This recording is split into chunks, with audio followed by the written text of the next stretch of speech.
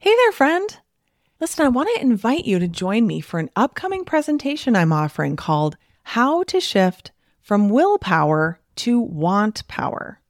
If you're tired of feeling like you have the best of intentions with food and weight, only to have it all fall by the wayside by the time your head hits the pillow at night, then this is for you. If you're interested in making permanent weight loss easier and less of a struggle, then this is for you. If you're curious what want power is, which you probably should be, and can't wait to learn how to incorporate it into your journey toward peace and freedom around food, then this is for you. I'll be presenting live twice on Wednesday, May 1st, 2024, at both noon and 7:30 p.m. Central Time Zone. I'll answer your questions live and we'll have a really good time together. But if you can't make either of those days, I'm not going to make you get a replay emailed into your inbox, only for it to get lost and never be watched, no matter how deeply you want to make time to go through it. Because, honestly, who are we kidding? We've all done this, including me. No, instead, we are offering multiple watch parties for several days after the live presentation. So come watch the replay with other doctors and interact in the chat with them and my team. So either way, whether you come live or to a watch party, it will be worth your time for sure. All you have to do is register at katrinaubelmd.com/wantpower. That's katrinaubelmd.com/WANTPOWER. See you there. You are listening to the Weight Loss for Busy Physicians podcast with Katrina Ubel, MD, episode number 73. Welcome to Weight Loss for Busy Physicians, the podcast where busy doctors like you get the practical solutions and support you need to permanently lose the weight so you can feel better and have the life you want. If you're looking to overcome your stress eating and exhaustion and move into freedom around food, you're in the right place. Well, hello. How are you, my friend? Welcome back to the podcast. This is going to be an interesting podcast this week. And the reason why is because I've had a very interesting week, as you are going to find out about today on this podcast. So today is Wednesday, and last Wednesday around this time, I just thought I had maybe a little stomach upset, a little indigestion. Didn't think I really had anything going on. And then I thought as the day progressed, maybe I'm getting a little stomach virus, just a little stomach bug kind of thing. And then as these things do, it became very clear to me that something was really wrong with me. And I ended up having appendicitis. And I had to get my appendix removed in the middle of the night. It was just so out of the blue. So like, what? I'm 42 years old. Seriously? Like, people still get appendicitis? Of course I know they do, but it just in my head, I know this sounds kind of ridiculous. I just never thought I'd get appendicitis. Like, does anybody? But I don't know. I just never really thought that that would be something that I'd have to go through, but it was. And so all in all, really, can you say I had an excellent experience? I guess I would say I had an excellent experience. I was very well cared for in the ER at Froedtert Hospital, which is the Medical College of Wisconsin's main hospital. So a few shout outs. Amy Kenny in the ER was my ER attending. She was awesome. And a big thank you to Nick Berger and Travis Webb, who are my surgeons who fixed me. Really appreciate it. And of course, all my nurses and the other support staff. What was so interesting is how short of a time I was there. I was seriously there for like 16 hours, and that was it. From when I walked into the ER to when I left, all patched up again. It was really very, very interesting. So I thought that this was just such a great topic to talk to you about, because I wanted to talk to you about the concept of giving help and receiving help. So when something like this happens, right, you just suddenly need to have emergency surgery, you need help. And in our case, it was mostly centered on having someone stay with our kids in the middle of the night while I was in the OR so my husband could be there with me. And then also driving our kids places like to and from school for the following days. So it actually worked out great because I had the operation in the middle of the night on Wednesday night. So then we just had Thursday and Friday to help get covered with school. And then we had the weekend. And luckily, I'm telling you, I know this sounds like kind of ridiculous and crazy, but if I had to have appendicitis, it really seriously happened at like the perfect time. I know that sounds totally bizarre, but the week before I'd been doing a whole bunch of other things that I'm so glad I got done. And the week before that, we were in Jamaica. I mean, I really would not have liked to have had appendicitis in Jamaica. And then tomorrow I'm actually flying out of town for a week. So it's just perfect. I feel up to flying tomorrow. In the last 2 days, I kind of finally am feeling like I've got my bearings again.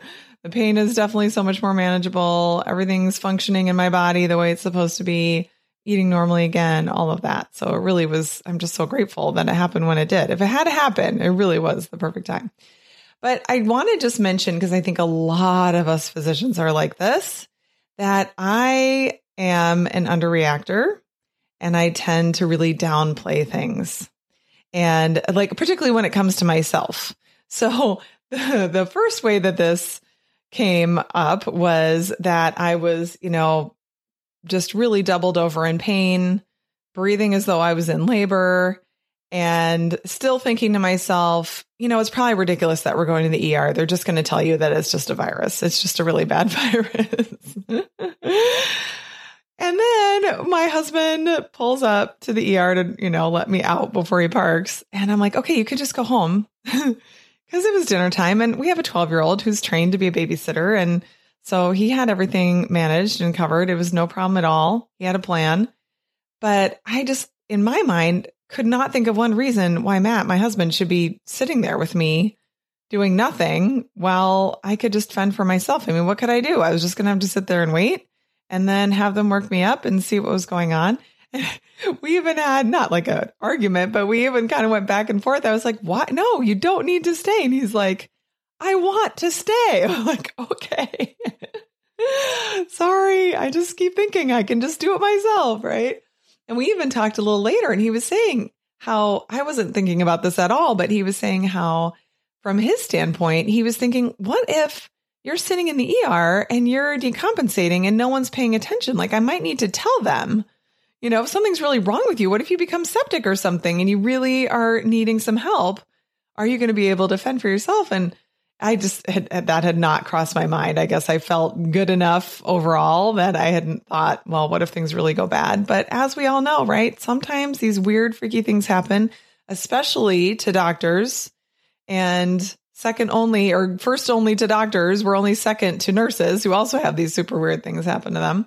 So anyway, so he came in with me and I got to writhe around in a chair in the ER for about 45 minutes until they were able to get me a room and get me some pain medication and all of that.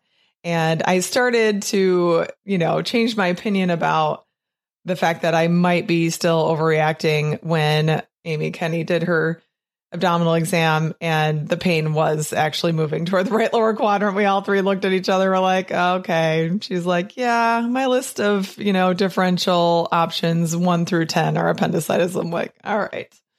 Okay. This is the real deal. So anyway, we have no family that lives in town to help us in a situation like this. And I know many, many, many of you don't as well.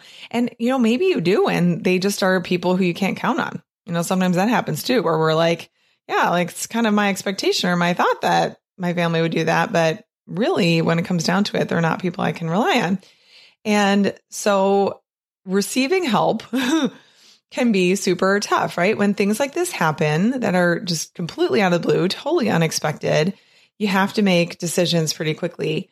So for Matt and me, our tendency and kind of probably our family culture, for better, for worse, not that we ever really sat down and purposefully thought about it this way, but we try to just kind of do everything ourselves and not need help and just kind of have things covered. It doesn't mean we don't ever carpool with people or, kind of share the load, but we're just kind of people who are like, we can handle it. We're totally competent people.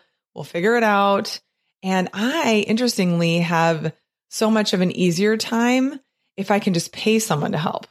So I was saying to him, text our old nanny and see if she has a day off coming up, because maybe she could come and help us. Like, she's the person I thought of first, because it doesn't feel to me like I'm being a burden if I'm hiring someone, right? I'm actually like exchanging money for the value that they're offering to me.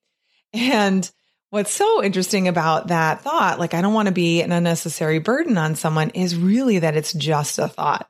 Like, I've realized that this week. I mean, I never really had given it a lot of thought, but you guys know I talk a lot about what are facts and what are actual thoughts. And being a burden on someone is literally a thought, because who decides if you're a burden? Well, I get to decide if I'm being a burden, and then someone else can have their own opinion about that.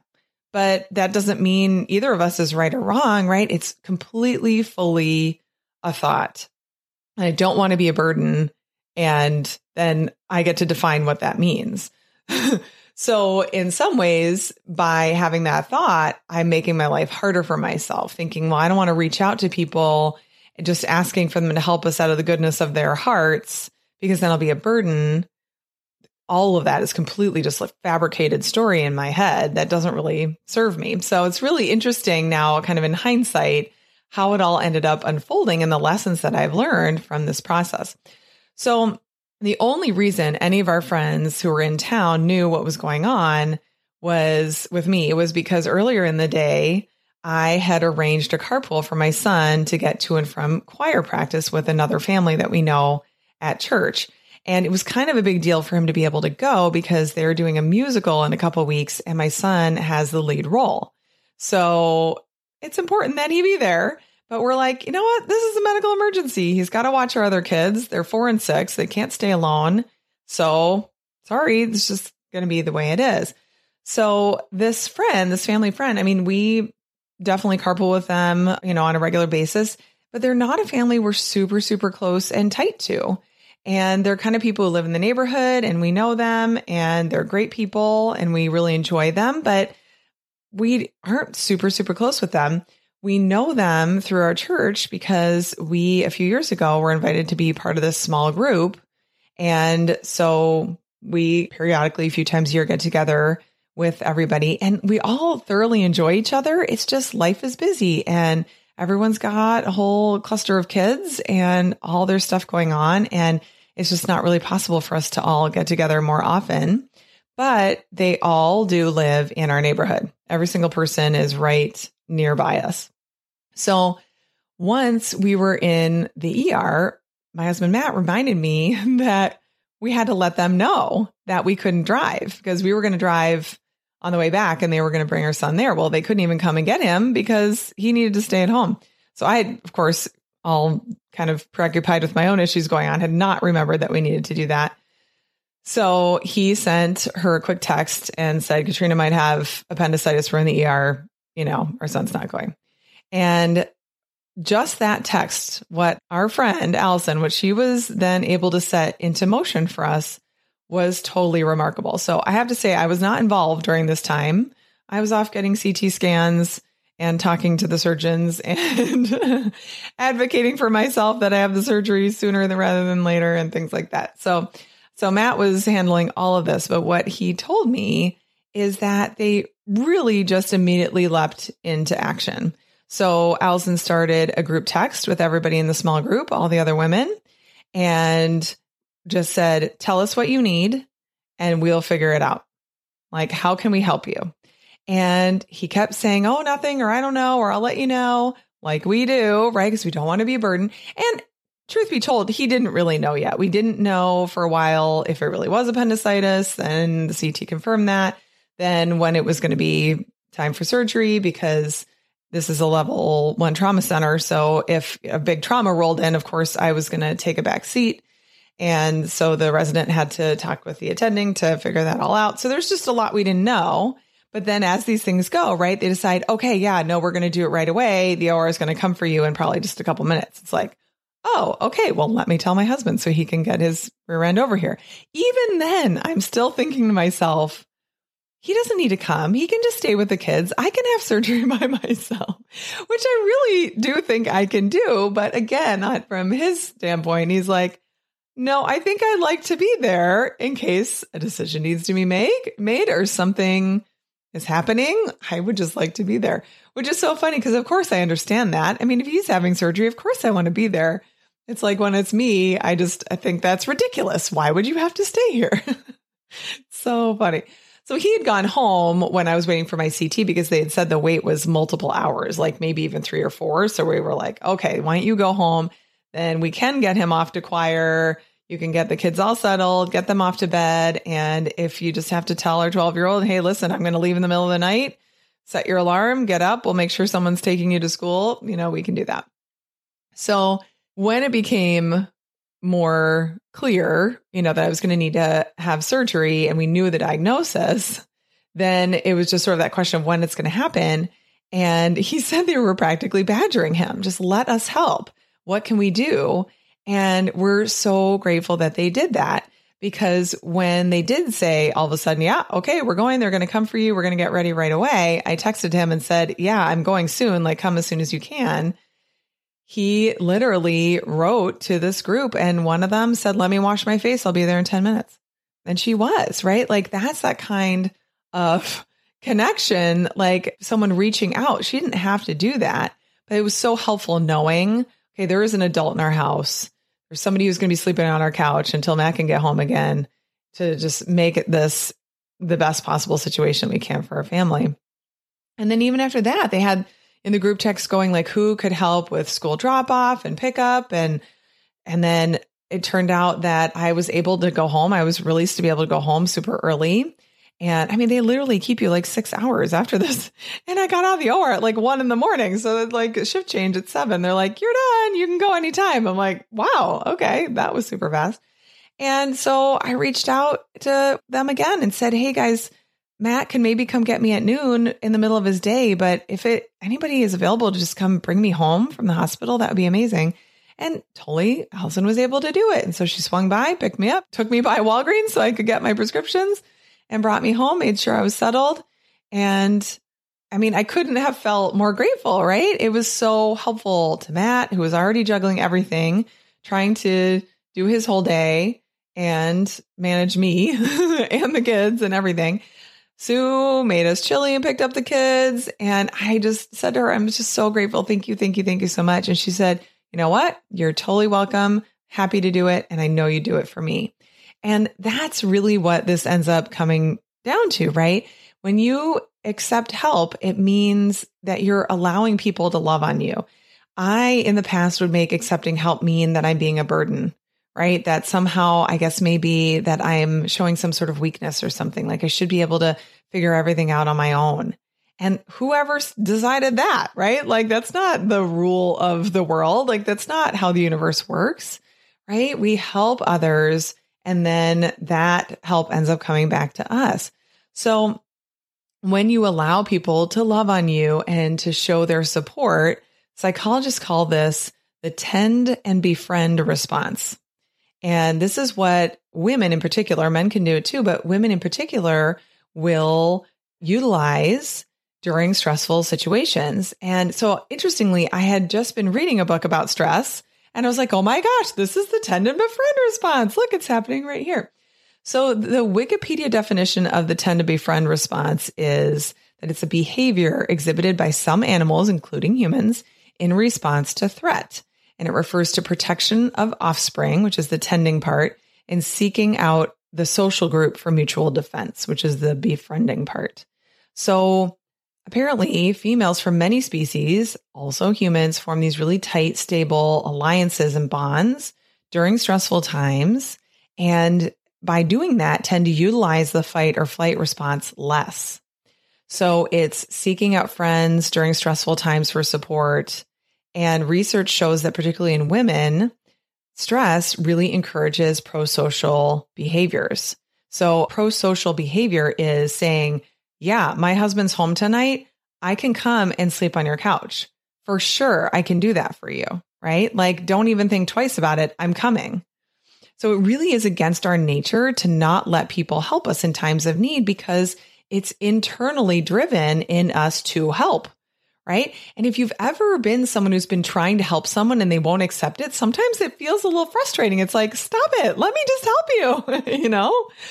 So that's exactly what was happening here. So could I have flown my mom in last minute and asked her to drop everything and fly in first thing and help us? Like, sure, there's lots of options, but having spent some time developing these relationships when life was stable definitely paid off here, right? Because I had these relationships with these people in my small group so that when we were in need, we don't need to do super drastic things like flying someone, at the last minute to be able to help. Like, we can rely on the people who are already around us, who already love us and want to help us and are able to do so.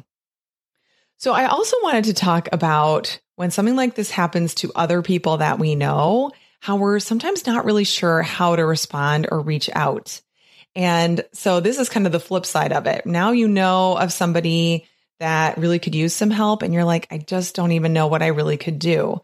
Or maybe you can think of some things that would be great, but they just don't fit into your life, right? You might be in a position where you're like, I'm totally on service or I'm on call. Like, I can't make a homemade meal for somebody. I can barely, make a food for myself or my own family, right? We've got our own stuff going on.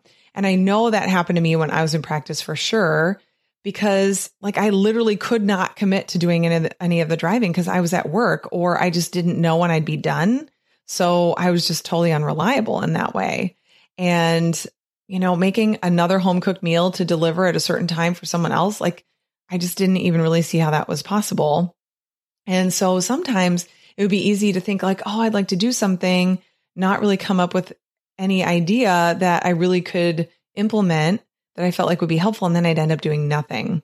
So it's important that we allow ourselves to access that tend and befriend part of our nature.